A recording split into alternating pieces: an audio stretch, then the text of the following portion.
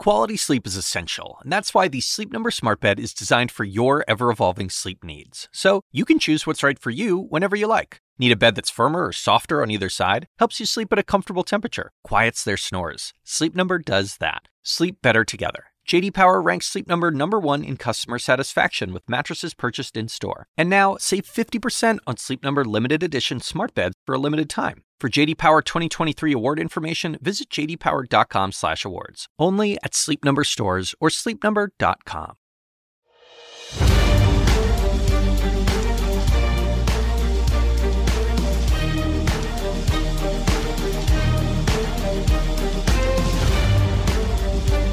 Good evening, everyone. This is a CNN Tonight special, Royal Revelations. I'm Allison Camerata. In the hour ahead, we're going to examine the media phenomenon that is the Netflix documentary called Harry and Meghan. Why is it the most watched documentary debut ever for Netflix? Why have people around the world watched more than 81 million hours worth of this?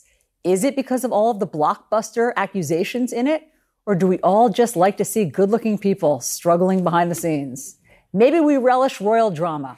Maybe everyone is hungry to hear what Harry actually says to his brother behind closed doors. How's it going over in Britain? We'll find out. What does Buckingham Palace think about it? We'll find out. Maybe the phenomenon is that we're all suckers for a fairy tale, or vipers for a fractured fairy tale. Really, I have so many questions. And whatever it is, something is going on with the popularity of this. Maybe it tells us more about ourselves than about Harry and Meghan. So I'm joined by guests here and in London, all of whom have a lot of opinions about this. They'll also share new reporting on what we've seen so far and the final episodes that dropped at 3 a.m. But let's begin with Harry and Meghan in their own words. CNN royal correspondent Max Foster has that. Good morning. It's 6 a.m. on the 14th of March, and we are on the Freedom flight.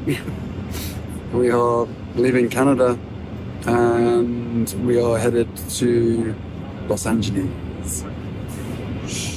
Harry and Meghan making blockbuster allegations against their own family and what goes on behind palace walls. Everything that's happened to us was always going to happen to us, because if you speak truth to power, that's how they respond. In the final episodes of the couple's Netflix docuseries, Harry says he was being blocked from meeting the Queen to discuss his future. Once we were back in the UK, I rang her and I said, "I'm now told that you're busy." And she goes, "Yes, I didn't know that I was busy. I've been told that I'm busy. I've actually been told that I'm busy all week." I was like, wow. By this point, the couple had decided to step back from royal duties, issuing a statement to that effect. That triggered a showdown at Sandringham House with William, Charles and the Queen. It was terrifying to have my brother scream and shout at me, and my father say things that just simply weren't true, and my grandmother, quietly sit there and sort of take it all in. The couple sharing their perspective on the royal rift, which, in their words, pushed them out of the fold. It started during their tour of Australia back in 2018. So successful, it created jealousy in the palace, they say. The issue is when someone who's marrying in, who should be a supporting act, is then stealing the limelight or is doing the job better than the person who was born to do this. That upsets people. It shifts the balance.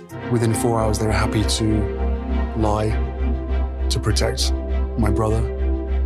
And yet, for 3 years, they were never willing to tell the truth to protect us.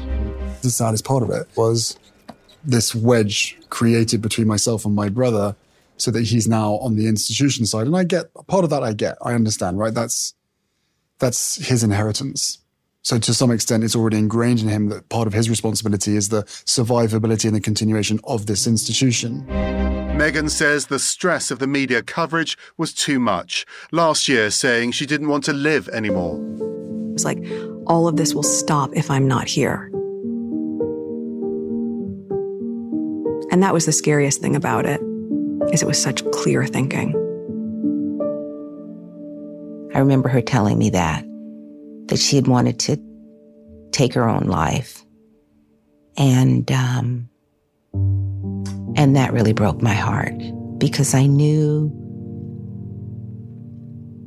Well, I knew that it was bad. But to just constantly be picked at by these vultures, just picking away at her spirit, that she would actually think of not wanting to be here. But she also suffered physically because of the stress of the worldwide coverage and in British newspapers, including the Daily Mail, which published a letter she wrote to her father. I believe my wife suffered a miscarriage because of what the Mail did. I watched the whole thing. Now, do we absolutely know that the miscarriage was caused by that? Of course we don't. But bearing in mind the stress that caused, the lack of sleep, and the timing of the pregnancy, how many weeks in she was, I can say from what I saw, that miscarriage was created by what they were trying to do to her. Meghan says she took on her royal role with the best of intentions, but she was warned from the very beginning by her private secretary that things wouldn't be smooth. There was this moment where our private secretary, she'd worked for the Queen for almost, I think, 20 years. And what she said to me was, it's like this fish is like swimming perfectly, powerful, it's on the right current. And then one day this little organism comes in and the entire thing goes, what is that? What is it doing here? It doesn't look like us. It doesn't move like us. We don't like it. Get it off of us.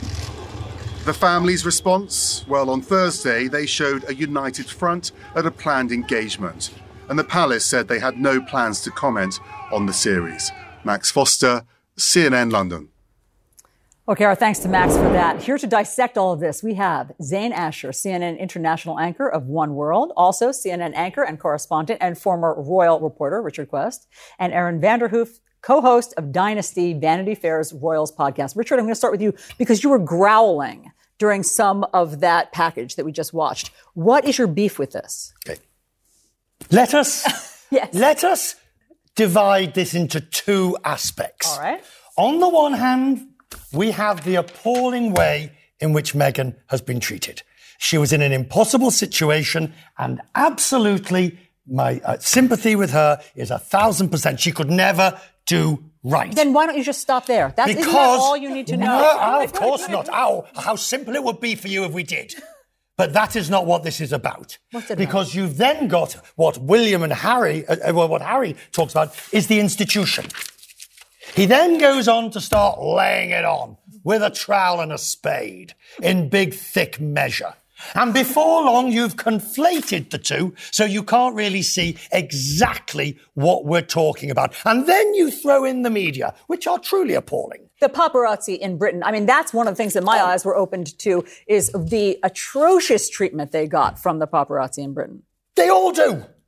That's not good enough, Richard. That's not good enough. Just because they all do. Just because it sucks for everybody. That's not good enough. And the UK had a commission after the phone hacking scandal, the Levinson Committee, and nothing has been done about that. And I agree with you on that. I agree with you. But we are talking here about this docuseries which lays out in excruciating detail all the details of what happened. Not a fan, I'm taking it. Zain, go ahead. So here's the thing. I was heartbroken watching this documentary. And the reason is because in November 2017, when I found out, I remember I was scrolling through my phone and I found out that Meghan Markle was engaged to Prince Harry. I was on my way to work. I went back into my apartment, closed my bedroom door, and I just danced. I danced and I danced. And why did you have that reaction? I danced.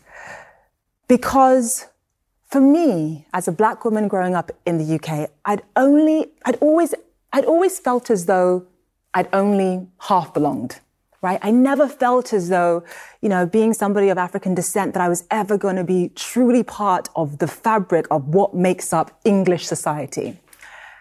And here we are, seeing a black woman, somebody that looks like me, marrying into the most powerful institution this world has ever known. And for the first time in my life, I thought, maybe I got it wrong. maybe I belonged more than I thought I did. Maybe I do belong after all. And I walked from my apartment, it was a 15-minute walk to CNN, and I walked that entire 15 minutes with my head held high because a black woman was marrying into that family. And I remember there was a photograph, I'm sure, everyone saw it. After the wedding, it was Doria, Meghan Markle's mother, with her in-laws, a black woman with dreadlocks, standing next to Queen Elizabeth, not as her subject, but as her in-law. That photograph was monumental. For every black person in Britain, that photograph was monumental. That's powerful. I mean, everything that you're saying is powerful. And obviously we will have a lot of time to debate all of this, but I do want to get you in, Erin, because from the American perspective, why is this so globally fascinating? What is the phenomenon here? I think Meghan has a very relatable life story. And I think that one of the things that gets lost in talking about her is sort of how silly, in a story not so long ago, I described her sense of humor as like adorkable, which I think is, this is the thing that I'm seeing grating you the wrong way. And I think that for a lot of Americans, Meghan also kind of comes off a little bit too much, but there's also something so purely, joyful and in their best moments. And I think that there's a sense in which when you see something like that, everybody wants to say, no, this cannot be real. This has to be an act. This has to be fake. Like, what's going on here? And I think that for Americans watching it as a, celebrity culture, like we have decided here, we do not want to have a monarchy here. This is not something that we are interested in as like an experiment in governing. We're seeing it through the eyes of, the fairy tale, I think. And the special relationship, that I think that there's a sense that we like, we like that the UK has maintained some of its ways that are different than us. Of course. We like the way that we're different. Richard, hold that thought. All of you hold that thought. We have so much more to talk about. Up next, the view from London. The silence from Buckingham Palace is deafening, but can the royal family continue to ignore this and the accusations? We have a lot more to talk about.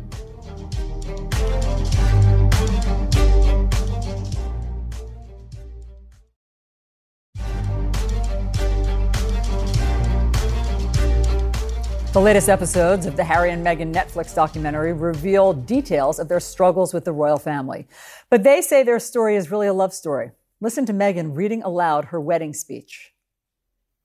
But mostly I wanted to share a story that I wrote about the man that I love and the way that we met. Let's call this a modern fairy tale. Once upon a time, there was a girl from LA. Some people called her an actress. And there was a guy from London. Some people called him a prince. All of those people didn't fully get it, because this is the love story of a boy and a girl who were meant to be together. So people are tuning in by the droves to hear Harry and Meghan's side of the story, but we're not hearing from the new king or the Prince of Wales. Joining me now from London, we have CNN royal correspondent Max Foster and British journalist and broadcaster Bidisha Mamata. Great to see you both. Max, why isn't Buckingham Palace responding to this?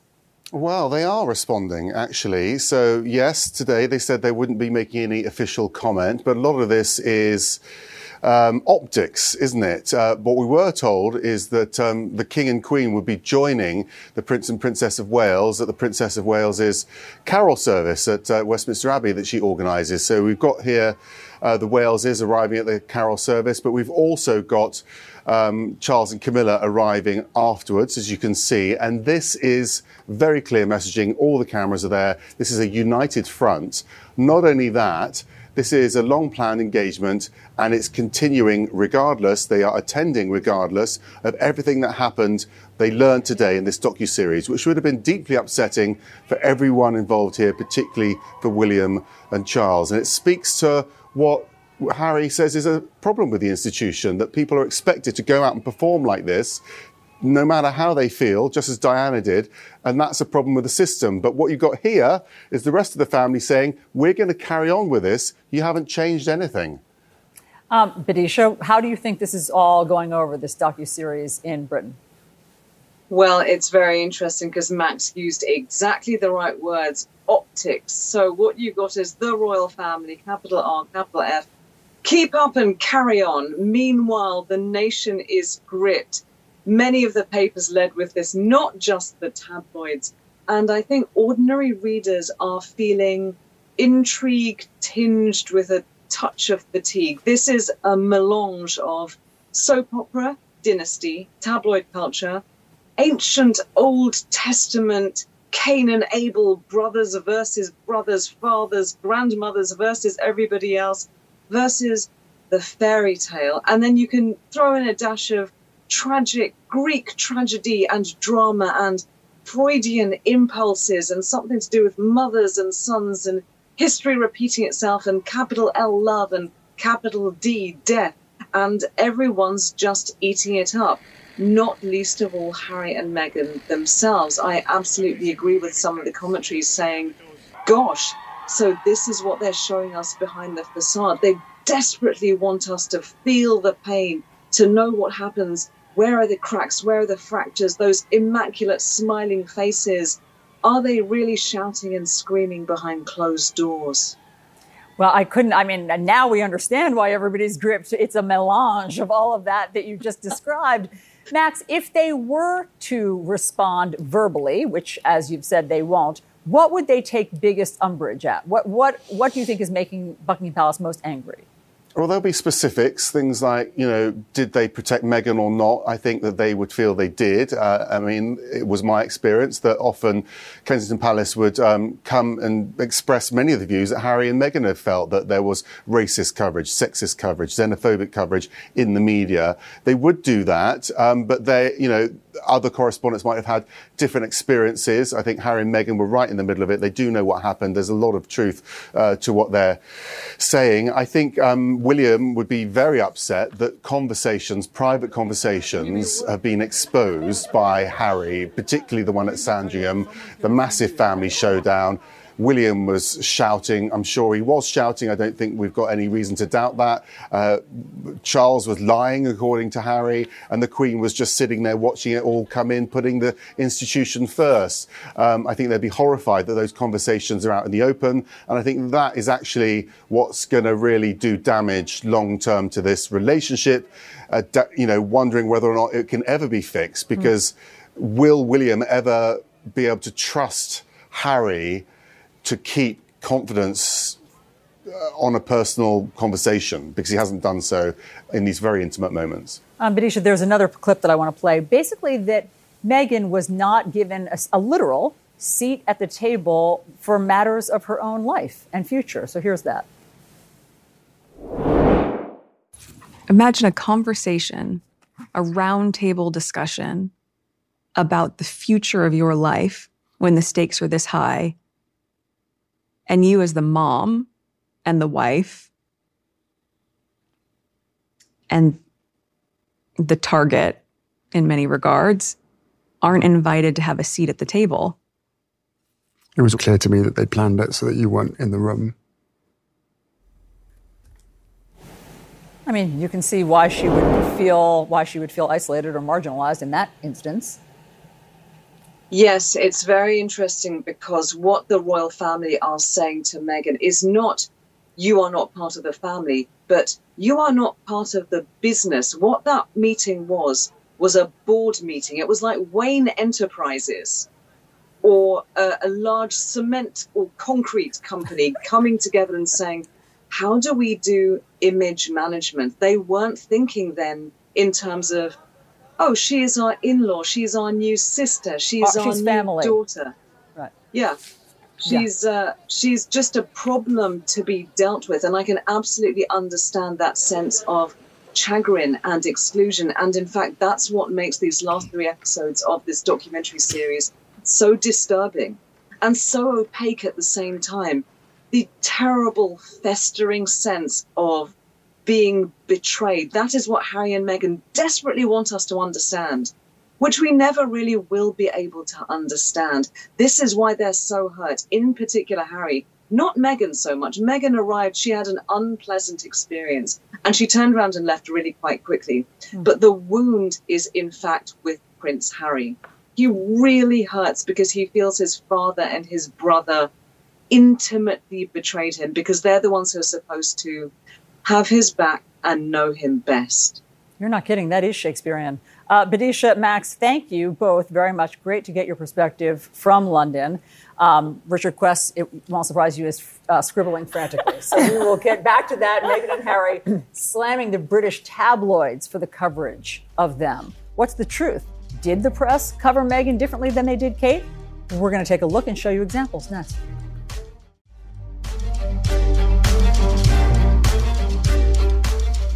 One of the biggest bombshells from Harry and Meghan is Harry blaming the British tabloid The Mail on Sunday for Meghan's miscarriage. The couple also blamed the UK tabloids for what they say was far different coverage of Meghan compared to Kate Middleton and the role that race played. Here's more. I realized that I wasn't just being thrown to the wolves, I was being fed to the wolves. Prince Harry and Meghan Markle slamming the British media in the final episodes of their Netflix documentary, reminding viewers of the firestorm of headlines they faced while living in the UK. I believe my wife suffered a miscarriage because of what the Mail did. The Duke and Duchess of Sussex point fingers at the Mail on Sunday for publishing a private letter Meghan wrote to her father. They say it was an invasion of privacy, and they take aim at the many headlines containing racist undertones, like this one referencing Meghan's rich and exotic DNA, or this one about the Duchess's upward mobility, referencing her family's, quote, slave roots, or this claiming Harry's girl is almost straight out of Compton. Sadly, racism is as real for me now as it was 33 years ago. Diane Abbott is the first black woman elected to British Parliament. She says she can relate to what the Duchess of Sussex was facing from the British press. There's something about black women, I think, that some people in this country find particularly triggering. I don't know why, but it's a combination of misogyny and racism, and they're triggered. And Meghan came in for that in spades. The backlash spilled over into things as mundane as avocados, with headlines proclaiming the Duchess's favorite snack is linked to human rights abuses. Meanwhile, praising her sister-in-law, the Princess of Wales, for eating the same fruit. And to nail polish, with headlines criticizing her color choice as vulgar. It was almost as if they felt, as a woman of color, she didn't really belong in the British royal family. The royal couple says it was largely the treatment they received from the British press and the palace's refusal to do anything to help them that ultimately drove them out of the country. We have reached out to the Mail on Sunday, its publisher, Associated Newspapers Limited, and Buckingham Palace for their response. Richard Quest, Zain Asher, and Aaron Vanderhoof are back with me. But hold your thoughts for one moment, because I want to bring in right now British-American playwright, novelist, critic, and broadcaster Bonnie Greer. She's also a former deputy chair of the board of the British Museum. Bonnie, great to have you here. It's undeniable. I mean, it's undeniable. We show the headlines there. She did get different treatment than Kate Middleton. It's not even open for debate. And furthermore, when I watched this documentary, it was the first time I really understood how much the paparazzi tormented them. I mean, swarmed them day in and day out. That's unsustainable. I mean, what else was she supposed to do? Well, thanks for having me, Allison. There are a couple of things here that have been touched on. First of all, this is a typical story of an American in Britain, writ large. When you marry into a prominent British family and you're American, and this goes all the way back in history, it's an explosion anyway. We have the sort of unconscious thought that we all speak the same language. We do not. So that's the first thing that happens. So someone can come into a room to an American who's British and make a joke that to the British people, they'd start laughing, and to an American it would be absolutely outrageous. We don't have the same sense of humor. And I think Harry didn't orientate her, for one thing. I think he didn't give her an idea of what she was walking into. She was marrying into the royal family, not Joe Bloggs down the road. And this was going to be high profile, high media all the way. Then she comes in as a woman. She has a lot of stuff that she's carrying with her, and she's not being prepared for it. Some of us who are a Black American living in Britain tried to reach her, but we couldn't get to her. You know, there was just a wall around her, not only of the royal family, but of people who just wanted to be next to her. So we couldn't get to her but to Bonnie, say, sister, yeah, what would you have said to her? This is what's going to be happening. Pardon? What would you have said to her? I would have said, first of all, the tabloids are like this. We don't have this kind of relationship in America with the press. They're in your business. They make up stuff about you. They pick sides. That's what they do. And if you're going to marry this man, you have to be prepared for that, because that's what's going to happen. And that they didn't prepare her for that they didn't let her know this was going to go down. I'm putting it on Harry. I'm sorry, because Harry's had several people he was involved with who didn't stay with him. They were British, and partly it's because of the tabloids. Yeah. And I don't know why he didn't help her, because I don't think he did. Bonnie, hold that thought. Let me. Because there is a way you orientate people, and it didn't happen. I think that's a really interesting angle. Richard, though, why did she deserve that? She fell in love with somebody. Why does she have to be chased around? I mean, she describes the story of 6 paparazzi sleeping in their cars outside of her house to chase her around 24/7. Why does she need to deal with that?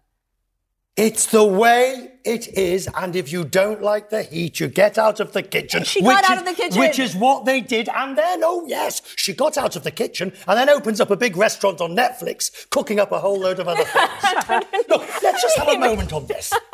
If you talk about this is a couple that was so weary of press publicity intrusion, personal intrusion, that they've done this. This is a misnomer. I think people really think that. But Richard, I think I'm with you. That paparazzi chasing you is different than doing a Netflix documentary telling your own story. But Bonnie's right. There was nothing she could do about that. That's the way the tabloids are. Harry should have prepared her arguably better. So do you think you own Harry? Like, do you think you're allowed to tell him he doesn't deserve love? Like, that's, I think, where this becomes so difficult and hard to deal with, because I think that Harry, you see it in his eyes. He is looking at the camera and he says, like, I knew that if I didn't do something, like, I would lose this woman, and I'd already lost every person I'd ever been with before. So they did. So they did do something. They left. Yeah. They went to Canada, and everybody thought Canada was was going to be the place, and they moved down to the United States. And they were reamed by the press. They were yelled at, according to Harry, by the family. I think the issue here is that they didn't. At a certain point in time, when Harry retired from the military, maybe it should have been time for the palace to sit back and say, okay, perhaps he is just going to be on a different road. How do we help him make a life where he is more happy than with the big press pack? Yeah, go ahead. There are only a handful of people in this world who truly understand what it is like to marry into this family. When you marry into the British royal family, you are essentially a private person, but you are kind of public property. And from the moment you walk in, every expression, Alison, every time you tuck your hair behind your ear, every time you cross your legs, it is picked apart day in, day out by the paparazzi. That is unsustainable. Prince Andrew, I'm sorry, but Prince Andrew was involved in a sex abuse scandal, which, by the way, he settled. And even he got better treatment than Meghan Markle. That, I'm sorry, I find very strange. I'm not sure I agree with you on that. In fact, I will take issue with you on that in terms of the treatment of Andrew post the allegations. They were there. But to the issue here of Meghan and Harry, first of all, they leave the country. Yeah. Then they do this interview. Because they want to tell their own story. I don't see it as being chased by paparazzi. I see them as two different things. Okay, the day that they left, hang on a second. Quickly. Then he calls the king a liar. He says his brother screams. Now, look, this might all be true, but Harry also knows this is the one thing that the institution, which you're all seemingly happy to beat up on, but the institution is against. Okay, hold that. Hold that thought. Bonnie, thank you very much. We will be back for you to finish that thought and everybody else to tell Richard how wrong he is. More to say. I'm going to hold it in. Bonnie, thank you very much for being here. So, from a fairy tale marriage to a docuseries, publicly detailing the bitter split in one of the world's most high-profile families, we're going to trace the arc of the royal fallout next.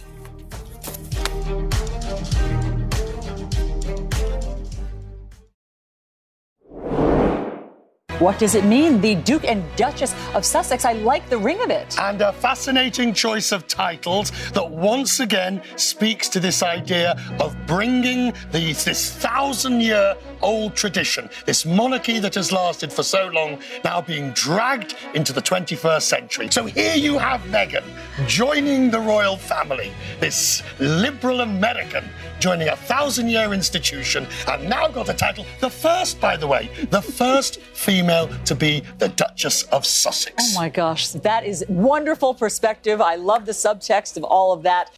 Richard, don't you remember how happy we were that day, how loved up we were? It was so romantic. I mean, remember, you were rhapsodic. Remember what happened? Richard? What happened?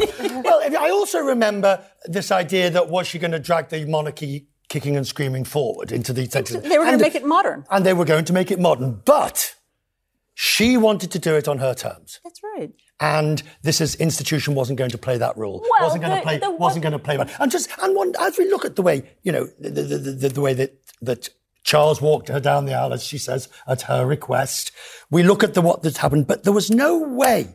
They were in an impossible situation, and there was no way it was going to move as fast as she wanted it to move. Okay, that's fair. Go ahead. Well, I think part of the issue is I think that when we are saying we want to make the monarchy more modern, it means a lot of things. And I have kind of come to realize that the thing that could make it more modern without compromising the tradition is that they have to be a little bit more like an actual employer-employee relationship. I think that there just needs to be a more formal ideas about what it is that they're doing for the public, because I think the way that it wasn't necessarily that she wanted things to change, is that she felt like she was being used.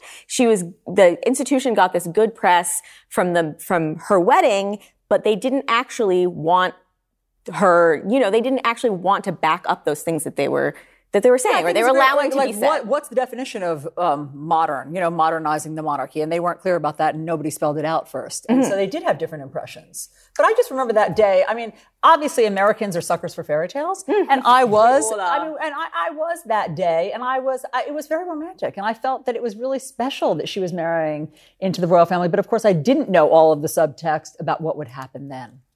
Yeah, and I think one of the things that, has really opened my eyes when she spoke in the documentary is really how much of a leaky ship it was within the royal household. It's really impossible for all of these stories to come out about Meghan with such frequency without the royal family, and I'm not talking about the principals necessarily, but the people involved in the institution of the monarchy playing some kind of role in that. And that is what is so hurtful. I mean, yes, it's a family, but you're seeing it really is a family business. Yes. It is a money-making machine. And it's that part of it that is... And they have to protect that. But I also do want to get to one of the things in the docuseries that they talk about, which is what Harry's given up. Harry has left his family and he's moved here, and what he's given up, and he talks about what he misses. So here's that. I miss the weird family gatherings when we're all sort of brought together under one roof for, certain times of the year. That I miss. Just being part of the institution meant that I was in the UK. So I miss the UK. I miss my friends. I've lost a few friends in this process as well. I mean, I came here because I was changed. I'd changed to the point of I'd outgrown my environment. Therefore, this was the most obvious place to come. It's one of the places where I think my mum was probably going to end up living, potentially. Richard, why are you apoplectic? Because there's a realpolitik to all of this, and Harry knows this. And him talking about, I miss my family, I miss having this, I miss having that. Look, if he really misses that in the sense that he wants to improve the situation, you wouldn't have done the interview in the way that he's done it there. You would have built the bridges following the Duke of Edinburgh's funeral when they were back there. But it was too late by then. The contracts had been signed. Let me ask you a question, all of you. Is there a sell-by date for Meghan and Harry to keep telling us how awful they've been treated? We've heard it from Oprah. We've now heard it from Netflix. We're going to have the book coming out in the new year. Is there a sell-by date? Go ahead, Erin. Well, here's the thing. So Harry says in the docuseries, he says, you have to finish the last chapter before you can move to the next one. And I think that there's a logic to that. But what he's doing is he's also saying, eventually they're going to have to, pony up with the charity work that they say they want to do. And I think that, if you've been paying a lot of attention to the times that Harry has been in public the last few years, to some of the things that Meghan's done, they've been working with Jose Andres and World Central Kitchen. They've actually done some pretty interesting work where, all that was needed was some funds to make things happen for people. And we're going to have to see them figure out how to turn that into sort of like an entertaining brand. I just want to touch on what Richard said. The reason why Meghan Markle, and I guess Prince Harry, continue to tell their story is because there is clearly a gap between how Meghan Markle sees herself and how the world sees her. And there is a very, very wide gap. And obviously, she's attempting to close that gap. I think what I really admire about the fact that she's speaking out is that, Harry touched on this in the first episode, or actually in the fourth episode, where he said, look, racism, I'm paraphrasing, racism isn't just a white police officer kneeling on a black person's neck on a street in Minneapolis. It's not someone screaming, I can't breathe. Racism comes in so many different iterations. It comes in so many different shapes and sizes. And oftentimes it can be very subtle. It can be extremely covert. And actually, the more subtle it is, the more courage it takes to speak out about it. And so I just think that this is a process of education for a lot of people, especially for the British public. It's a teachable moment because a lot of people say to me, well, Zain, just because I don't like Meghan Markle, that doesn't mean that I'm a racist.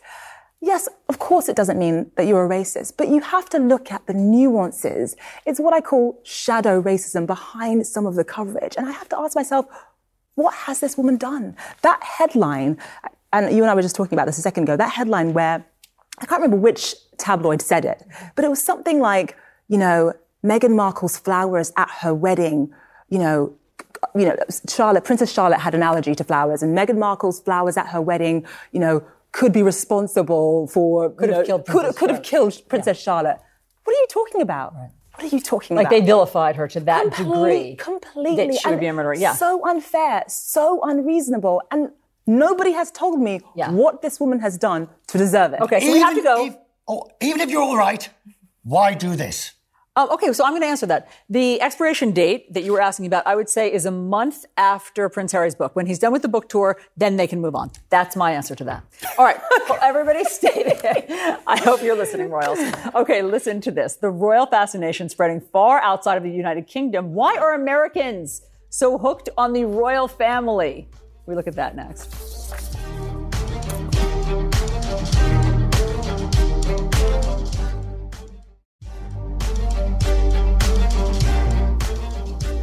Harry and Meghan trying to make a new life in the U.S., saying they love the freedom for their family. Take a look. Part of what's beautiful here is the freedom to have family moments out in the world. Oh, we're going to see the horses. Yay! And I want our kids to be able to do that and to be able to travel and to fall in love. I just want them to be happy.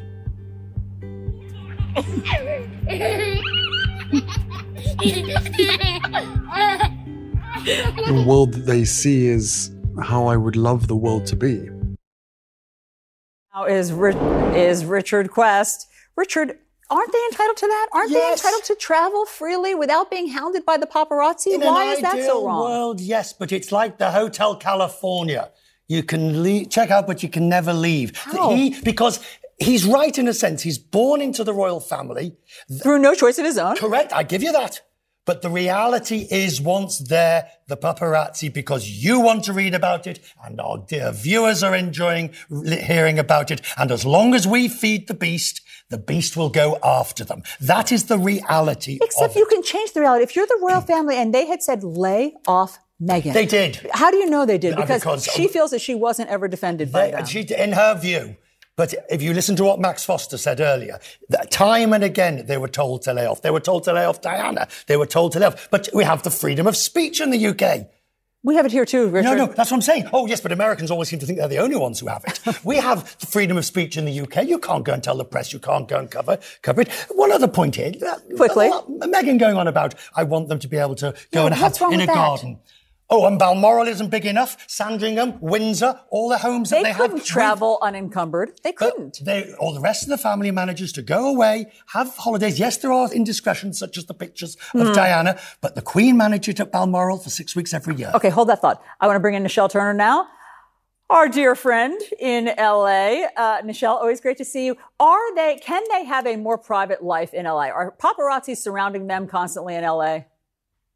Well, I think they do have a more private life, but if you listen to them in the documentary, Harry specifically says, and Meghan as well, we weren't saying that we wanted privacy. We weren't saying that that's what we wanted. We just wanted more freedom. So, I think that they kind of live their lives. I mean, we do see paparazzi photos of them at the coffee shop in Santa Barbara or wherever, but that's, part and parcel to being a celebrity in Southern California. You're going to see shots of them. But for the most part, I think they do kind of move around uninhibited at this point. I think that's different than being chased. I mean, they had to have drivers who knew how to do evasive driving, just like Diana. That's dangerous. I mean, of course, Harry is traumatized from that experience of what happened to his mother. Richard, let me ask you this to end on this note. If they had done this documentary and just gone after the paparazzi in the UK and the media and left the family alone, you'd be okay with all of this? If they'd gone after them and even attacked the institution for the way they'd handled Meghan, I would have been fine with it. But revealing the private conversations within the family and then throwing up this smokescreen of how awful it was again and again and again, that's it. Okay. Well, Nichelle, it sounds like they've made the right choice and that they are having a better time in LA. I don't know how anybody watches the documentary and doesn't come away with the fact that Harry wanted to be away from the family long before Meghan ever entered the picture. Look, the reality is what you have here with Harry was smouldering embers of resentment, justifiable smouldering embers. And then you add Meghan, who's an accelerant to those embers, and you end up with what we've got. Well, then, Richard, you should be happy with where they have ended up. Nichelle, great to see you. Thanks so much for giving us the LA perspective.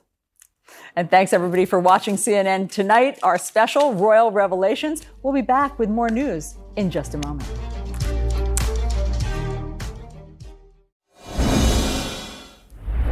Welcome back to CNN Tonight. I'm Alison Camerata.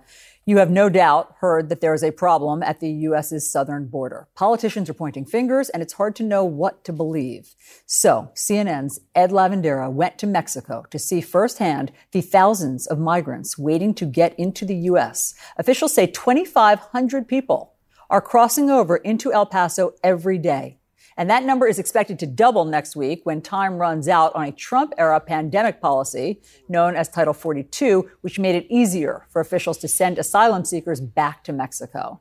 And it's not just Texas dealing with a mess at the border. In Arizona, take a look at this. The Republican governor has issued an executive order to use shipping containers to fill gaps in the border wall with Mexico, as you can see there. And now the Justice Department is suing that state to try to remove those containers. And one Democratic mayor in Denver, more than 600 miles away from that El Paso border, is calling for a state of emergency tonight to deal with the hundreds of migrants who have arrived in his city in just the past few days. And joining us now is that Denver Mayor, Michael Hancock. Mayor, thanks so much for being with us tonight. Why is it a state of emergency in your city?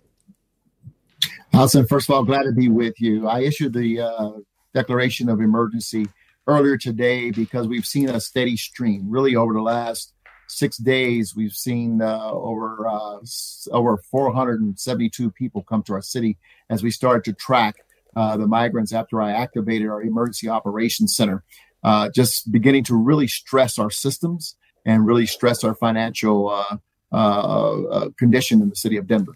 And so Denver can't absorb 472 people? Like, what's the problem?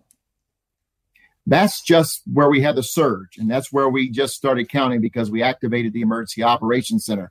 The reality is that we have over 700 migrants and asylum seekers that have come to our city over the last several months. And the reality is that while we're trying to take care of those who are unhoused, and by the way, we know this is a challenge in cities all over the country in terms of our neighbors being unhoused, and we are also trying to house those who are coming to our transportation station in the city of Denver. We simply can't do both. It's stressing our system. It's stressing our shelters in the city of Denver. And so we've had to open up 2 of our recreation centers, actually 3, take them offline to our taxpaying citizens to help those who are coming to our city as migrants and asylum seekers, as well as to make public calls for assistance with our partners, our nonprofits, and our faith leaders.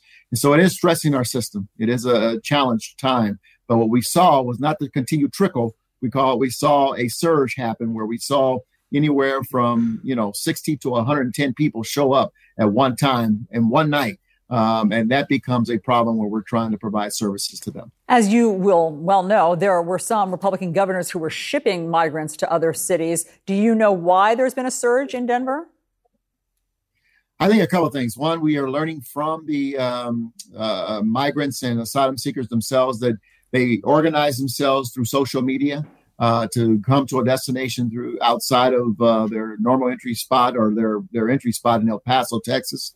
And they decided to come to Denver. But they also, told us that there are some folks on the ground who suggested they come to Denver. And so as they boarded buses to come to Denver, they came and we started seeing them come in droves, again, 60, 70, 110 at a time. And that just becomes a little too much. Yes, understood. Last, Mayor, very quickly, do you consider what's happening at the border a crisis? Do you call it a crisis?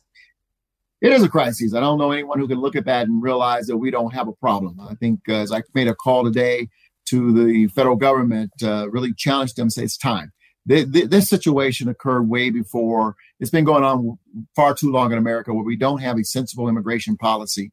And my call to them was, again, mayors and cities are bearing the brunt of Congress' inability to act, to continue to play politics and not do what's right in terms of sitting down and negotiating a policy around immigration that makes sense. And once again, we have our cities all over this nation bearing the burden of that inactivity. So we need federal government to act to address this crisis at our border and to make sure we have a policy that makes sense for those who are trying to come in the U.S., but also to help those of us who are on the ground trying to make accommodations for those who want to come to this nation seeking freedom and seeking opportunity. Mayor Hancock, thank you very much. Great to get your perspective. Thanks for having me. Have a good day. You too. Also tonight, a federal judge ruling the Biden administration cannot end the Trump-era Remain in Mexico policy, at least for now. The Supreme Court had given President Biden the green light to end the program that sent certain non-Mexican citizens who entered the U.S. back to Mexico for processing. And that is apparently changing. So I want to bring in now CNN Chief Law Enforcement and Intelligence Analyst John Miller, also Democratic Congressman Adriano Espaillat from New York, and former Republican Congressman Joe Walsh. Great to have all of you guys here. Congressman, is this your fault, meaning Congress's fault? I mean, as the mayor was just saying, why can't Congress act? Well, I agree with the mayor. And as an immigrant, I agree that we have not been able to come forward with comprehensive immigration reform. So it's a crisis at the border, but it's a crisis in the hemisphere, a crisis of democracy. Most of the folks that are coming over are from Nicaragua and from Venezuela, fleeing ruthless, thuggish regimes. You see what's happening in Peru right now. And you see the crisis, the environmental crisis in some countries that push people to look for some level of help. That's why it's getting worse. And so why can't Congress act? We should act. And I'm not blaming one side or the other. We haven't found the political will to do it. I think there's been sensible proposals that have been put at the table. And yet this issue is weaponized politically. During the elections is used as a weapon to score points, to get votes, to point fingers. And it's the wrong approach. We gotta deal with this sooner or later. Congressman's right. Allison, this is a broken system. It's been broken for a while. And neither side wants to fix it because it plays expediency? Politically. Wait a second. So you're really saying they're that cynical that Democrats and Republicans don't want this fixed, what they're dealing with in Denver tonight? I say this as a former Republican member. If you can demagogue this issue and scream and yell about this issue, you do well in Republican politics. Yes, and what about Democrats? Democrats don't want to fix it either? I think we put forward real proposals. We put forward a proposal, a simple work permit. Allison. For 5 years with the ability to renew another 5 years. And why Simple. didn't that pass? Dreamers is the simplest concept at all. Agreed. No political will from the other side to get it done. I think Democrats have been afraid of border security, and Republicans have been afraid of addressing the issue of dreamers. Yeah. And so nothing's gotten done. I hear you. I think that makes sense.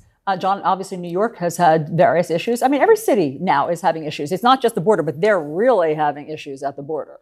So this is a multifaceted problem and definitely a crisis. But when you look at, the politics of it up front, there was a lot of screaming and yelling about a Republican governor in Texas sending, migrants on buses up to New York City and Chicago. Vineyard.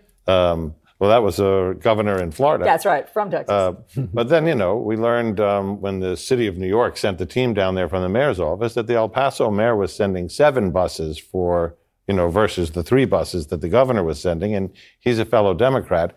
That was a city that was just being overwhelmed. And what they were saying is, where do you want to go? If you tack on top of that the idea that most of these border crossings are facilitated by 2 major cartels in Mexico that are charging between $1,500 and $4,000 a head for single travelers or more for families.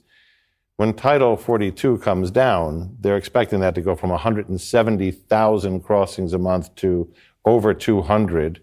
That is going to be feeding more money in not the millions, in the billions to the cartels, which isn't good for us because that's being funneled back into the drug markets. It's a surround sound problem. Okay, so we have 1 minute left. Let's do a lightning round. What's the solution? The solution, I think everybody has agreed here, is that Congress has to act. I mean, this goes back to, Newt Gingrich and Ted Kennedy coming up with a bill that they just couldn't get across because even back then, parties were too brittle.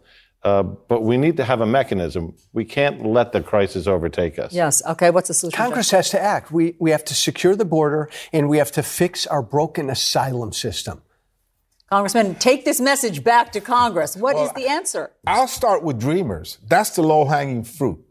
And by the way, we're willing to do border security. The Republicans just walked away from the table in the Cinema Tillis framework. They don't want anything. They want to weaponize this 2 years from now. Let's do dreamers. They work, they're nurses, they're teachers, they own their homes, they're small business owners. They're Americans in everything for one thing. They don't have that piece of paper. Let's do them. And by the way, Allison, all of these things are things that most of the American people want. Absolutely. No, I hear what you're saying. Start with what should be easy, but for whatever reason, it's not. Okay, gentlemen, thank you very much for that conversation. Really appreciate that. Okay, next. Elon Musk claims to be all about free speech. So why did he just ban multiple journalists who cover him and the tech industry, including CNN's own Donie O'Sullivan? He's going to join me next to discuss.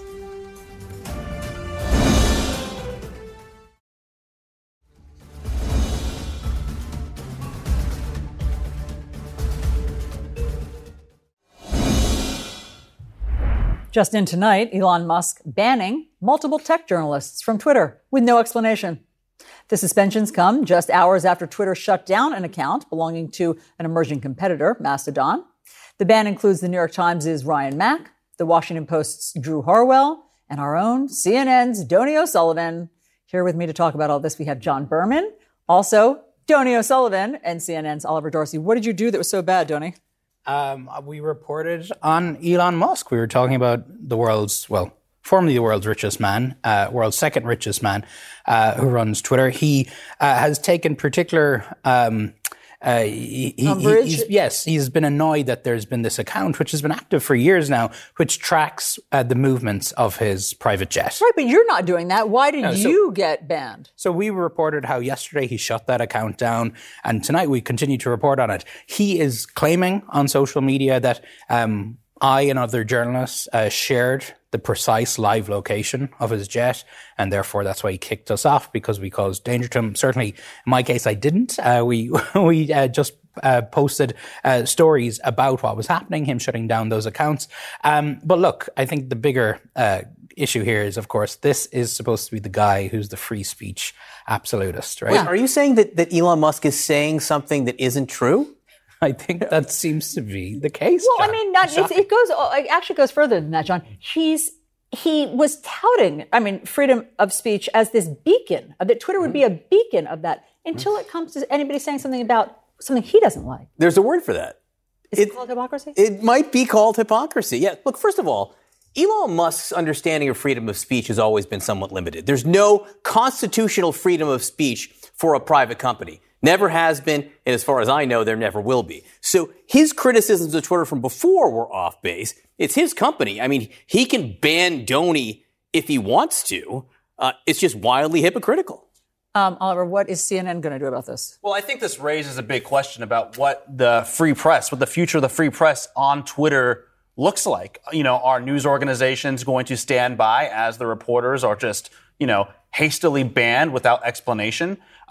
CNN is saying it's going to reevaluate its relationship with Twitter based on the response it gets. I want to read you the full statement, Allison. Please. It says, the impulsive and unjustified suspension of a number of reporters, including CNN's Donny O'Sullivan, is concerning but not surprising. And it goes on to say Twitter's increasing instability and volatility should be of incredible concern for everyone who uses Twitter. And then it goes on to say, we have asked Twitter for an explanation and we will reevaluate our relationship based on that response. And I think it's so important to point out that Twitter really relies on news. I mean, that's what's the kind of the lifeblood of and Twitter, journalists. current events. I mean, they're all on Twitter. And so if you see news organizations start to pull their reporters, pull their brand accounts, pull their content off of Twitter, that's going to be a real blow to the platform and make it less usable, I think, for the average person. Doing my job here and to play devil's advocate against myself, I guess. Look, when Trump got suspended, everybody pointed out that was also, a concerning thing for many people, kicking off the then president of the United States, regardless of the circumstances. But, I have a platform. I'm here talking to you on CNN. There are other social media platforms. The First Amendment, despite what Musk and a lot of his supporters say, does not actually apply to Twitter. I think what is more concerning here, though, is independent journalists, freelance journalists all around the world, many of whom are covering maybe abuses and ongoings at Musk's other companies, Tesla, SpaceX. Think about the chilling effect that might have because, as Oliver said, many journalists rely on Twitter to get their work out there, particularly if they are independent freelancers. But furthermore, one of the things that I think where the hypocrisy comes in is that a lot of people felt that hateful, vitriolic, violent speech shouldn't be allowed on there because of personal safety. Elon Musk doesn't want his personal safety violated. I mean, that's what it comes down to. He doesn't want people to know where he is. It's about personal safety and danger. When it's about him, he doesn't like it so much. Look, I said this before to you. Elon Musk is a very successful businessman. He's a rich guy. He's a rich guy who bought a media company, but because he bought a media company doesn't mean he understands a thing about the media business or about how this all works. And I think he's just proving that again and again and again. And if I may, I think we should say that he is actively smearing people like Donny, saying that they effectively posted assassination coordinates on him for reporting on this Elon Jet account. That's obviously not true, totally false, but that's what you're hearing him say on Twitter tonight. Also, the location of his jet is publicly available information. Yeah. Wow. I mean, you're going to get us all banned. Right now, I mean, Donny, you got to be careful. Always drag us down with you here. I always thought I'd get banned for my bad jokes. That really adds another wrinkle to it. Gentlemen, thank you very much. All right, next, Chuck Schumer and Nancy Pelosi sit down with CNN exclusively, and they say that Joe Biden should run for a second term as Pelosi throws some shade at a certain former president. Maybe she does an impersonation. We'll see.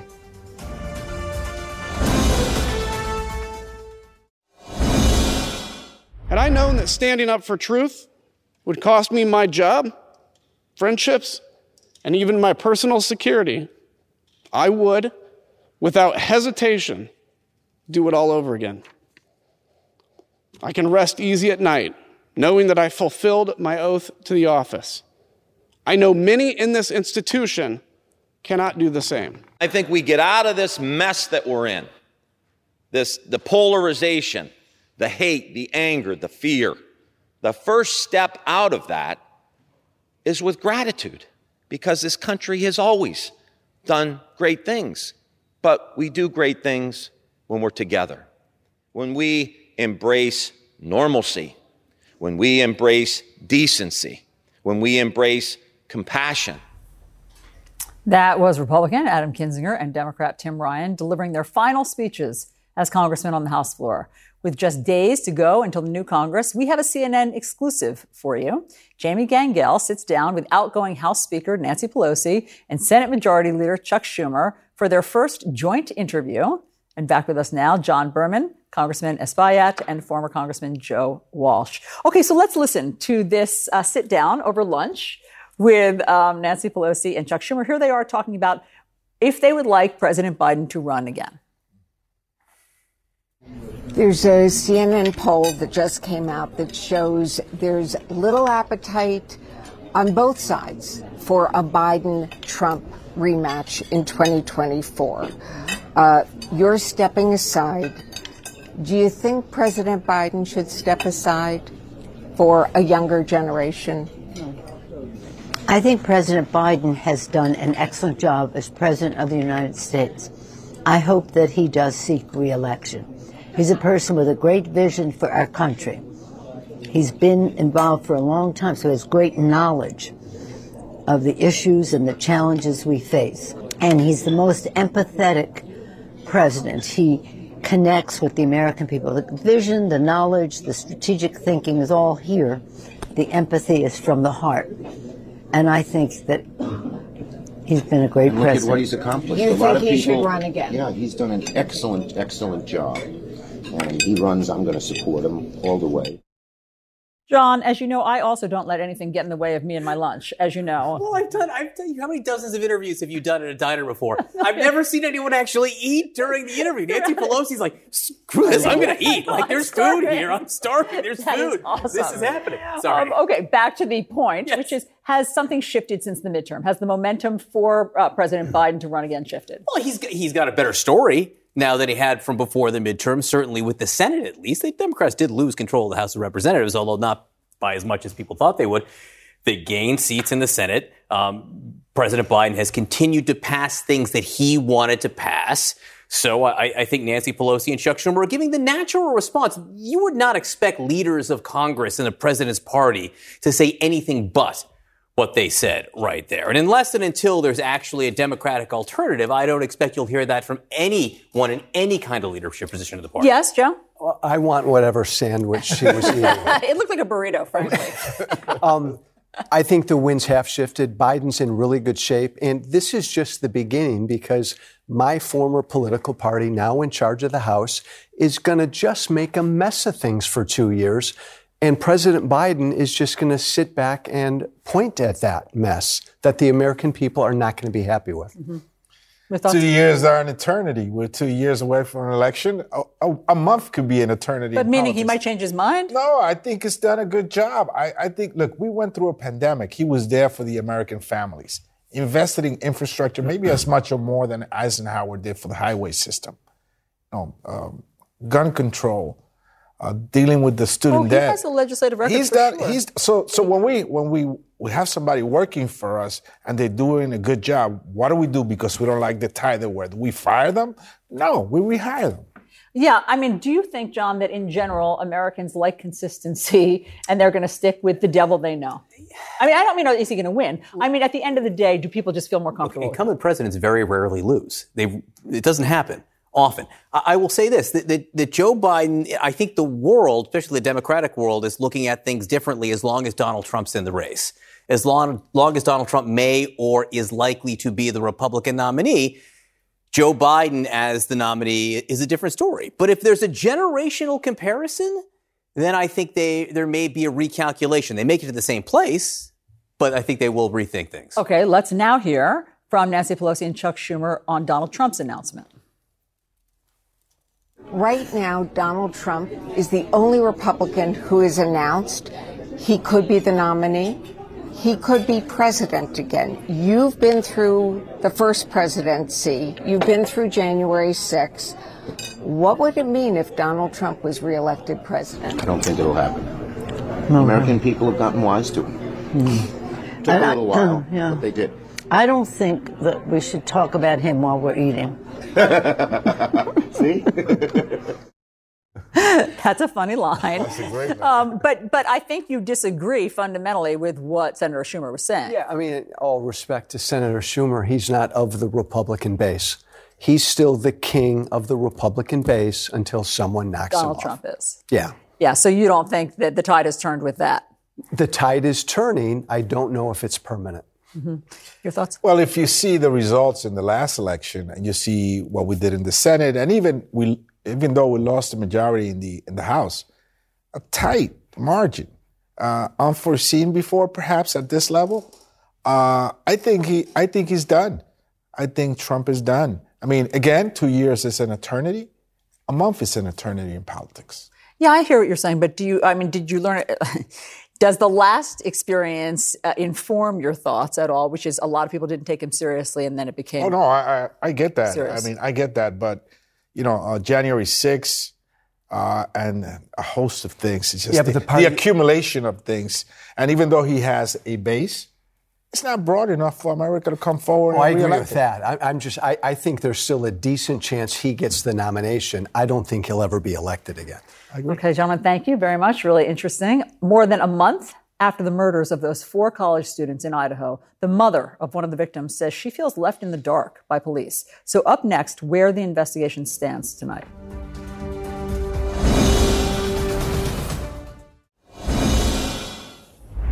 It's been more than a month since the murders of 4 college students in Idaho, and police have yet to name a suspect. The biggest development was police asking the public for help finding that white Hyundai Elantra or information about it, but we've not heard of any other lead or what happened with leads on that car. Now the mother of one of the victims is speaking out, and let's listen to her. It's sleepless nights. It's feeling sick to your stomach. It's just being left in the dark. You found out about the white car from a press release? Yes. Yes. Did they send you the press release? No. She's one of multiple parents speaking out this week, looking for answers about their children. Back with me is John Berman, now John Miller, and Joey Jackson. I don't understand, John, what's happening in Idaho, why this is taking so long. That white car, I thought that it was linked somehow to the driveway of that apartment or something, but it seems like it was just kind of spotted in the neighborhood. So the white car is a lead, which is after doing the big video canvas and asking people, what they've seen, somebody, comes forward with a piece of video and a sighting and says, that car was in the area of the residence at the time of the murder, and they want to know more about it. We don't really know if they know any more than just that, because they're not saying, but there's like 20,000 of that car between those years in that color, in the area, which includes the whole state of Idaho. So, without finding the car, they can do basically a batch dump of all the registered owners, then cross that with NCIC and see, who has a criminal past and so on. There are things they can get through, but it's just a lead. Joey, this mother, I think, is recognizing what I often felt when I was a crime reporter, which is victims' families think that the police are their advocates or the police are there for them. But in fact, the police sometimes do a bad job of that. The police are trying to solve the crime, and they're often insensitive to what the families need. Yeah, but that's problematic, right? It takes a village, and certainly I think police and prosecutors and other law enforcement entities have to be sensitive to people who are really in misery and who are really grieving and doing other things at the time. You want answers, you want information. And so, yes, we have to understand and respect the fact that the police are busy, Allison. They have a lot of work to do. They're trying to do their due diligence.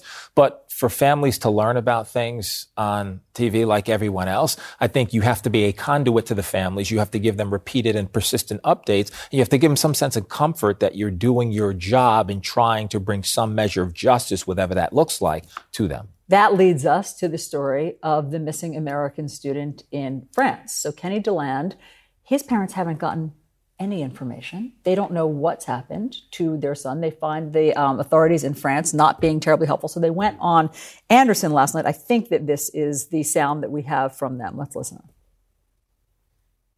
I talked to the FBI today, and I asked the FBI agent, do you feel like there's any progress? What's the status? And I don't get anywhere. And it just feels like the wind has gone out of the sail as far as what's being done to find my son. The more time that goes by, the more worried we become.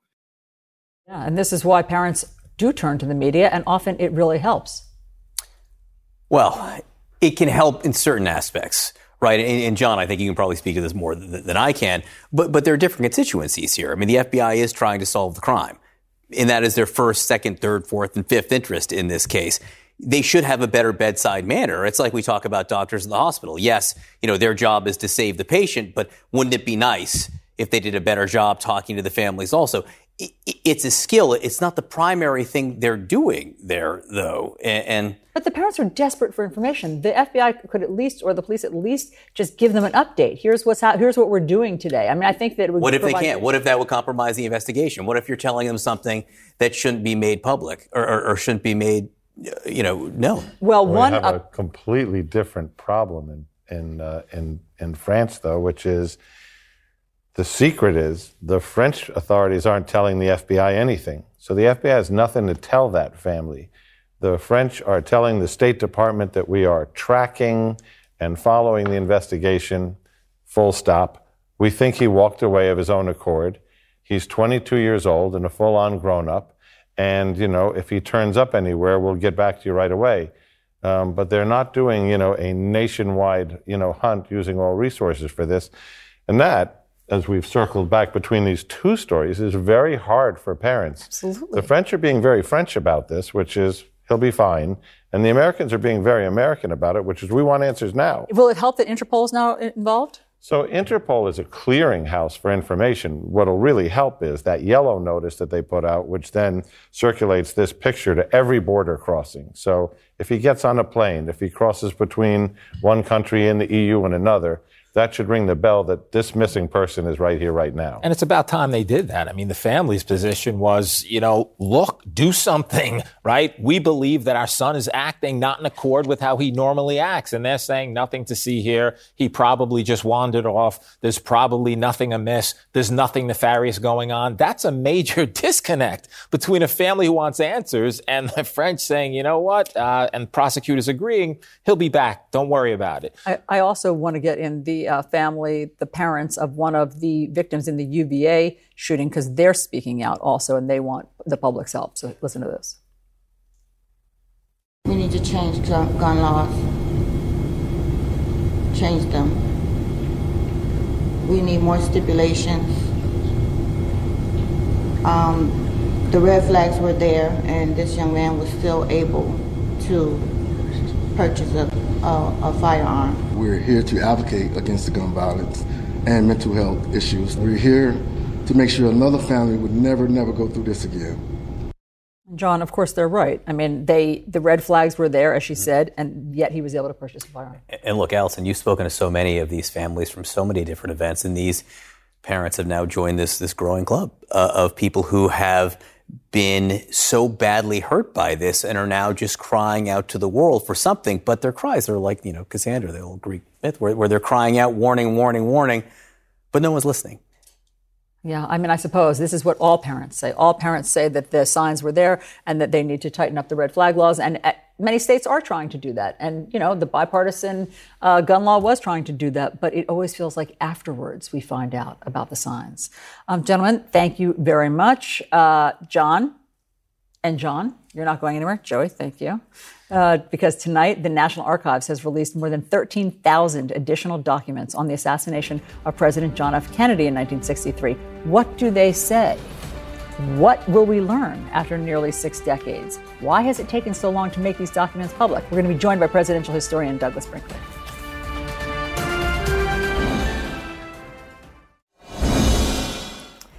Tonight, the National Archives releasing 13,000 previously classified documents on the assassination of President John F. Kennedy. Yet thousands of pages are still under lock and key 59 years after Kennedy's murder. Why? And what's in those pages? Back with me, John Berman and John Miller. We're also joined by presidential historian Douglas Brinkley, author of Silent Spring Revolution. Doug, I want to start with you. Might these 13,000 pages that have just been released reveal some new nugget that we didn't know about? Well, people are hoping that might be the case, another piece to the puzzle of the great murder mystery in American history. But alas, when we throw numbers 13,000, we usually find out that most of these are just sort of articles or general observations, nothing really that exciting. And what also is very disturbing to the public, but isn't to a scholar, is how much gets redacted. You know, our intelligence services, Defense Department, national security apparatus does oftentimes darken parts on a document. And when that's not filled in, it just leads to conspiracy-minded people getting inflamed. But Biden met his mark today. He got these documents released, but that's not going to be enough when there's still CIA files and many documents still not declassified. And so there's going to still be a drumbeat. Where's the rest? But John, if there's nothing in them, why have they been under lock and key for more than 50 years? It's never going to be enough with this specific event, which was obviously such a jarring wound to the American psyche at the time. But it was the lack of transparency in those very early years that led to this doubt, which I think will never go away. People will never be satisfied. If there is a complete release and there's nothing in there, then it will cause people to say, see, they're hiding something. They're hiding something. They didn't release the real stuff here. People just aren't going to believe it. But I think the original sin from this happened so long ago. And what the CIA probably is keeping now is just this stuff that the CIA always likes to protect. Or maybe there's something about Lee Harvey Oswald in there, John. Well, I mean, if you look at what they released, and the CIA says we've now released almost everything we have, and the redactions in these new releases are much smaller than the redactions in the old ones. But John is right. This was, a generation that I grew up in, and nobody, given the choice, nobody really wants to believe that some schlump, was solely responsible for killing the person that many regard as the most inspirational, charismatic, president in American politics since Lincoln. And there's got to be a better story. So if they release the next document dump and there's only 2 words redacted, the conspiracy theorists will say the secret is in those 2 words. Doug, is it possible that we still don't know something, that there is some mystery that could be unearthed? Yes, there is. There's still, most people feel some pieces missing. Is it the Chicago mob? Was there a CIA involvement that's been hidden? Why was Oswald? What was he doing in Mexico City? These things continue every year. There's some good new research that comes out. But alas, we're still left with the fact that Lee Harvey Oswald is seen as the murderer of John F. Kennedy. And the rest is circumstantial. But the fact that Jack Ruby was then killed after Oswald, and the fact that the Warren Commission didn't do a complete and full job at the time is going to, as John Berman rightfully said, there's never going to be enough. We're never going to be able to satisfy all people that want a definitive answer about this. But this may be a couple documents here might move the narrative forward in a small way, and that might be enough for another book. Okay, Doug Brinkley, John Berman, John Miller, thank you all. Great to have you. And thanks so much for watching tonight. Our coverage continues. Quality sleep is essential, and that's why the Sleep Number Smart Bed is designed for your ever-evolving sleep needs. So you can choose what's right for you whenever you like. Need a bed that's firmer or softer on either side? Helps you sleep at a comfortable temperature. Quiets their snores. Sleep Number does that. Sleep better together. J.D. Power ranks Sleep Number #1 in customer satisfaction with mattresses purchased in-store. And now, save 50% on Sleep Number limited edition smart beds for a limited time. For J.D. Power 2023 award information, visit jdpower.com/awards. Only at Sleep Number stores or sleepnumber.com. I'm Dr. Sanjay Gupta, host of the Chasing Life podcast. In honor of our 10th season, we want to hear from you. Leave us a message at 470-396-0832 and tell us how you chase life. It could be used on an upcoming episode.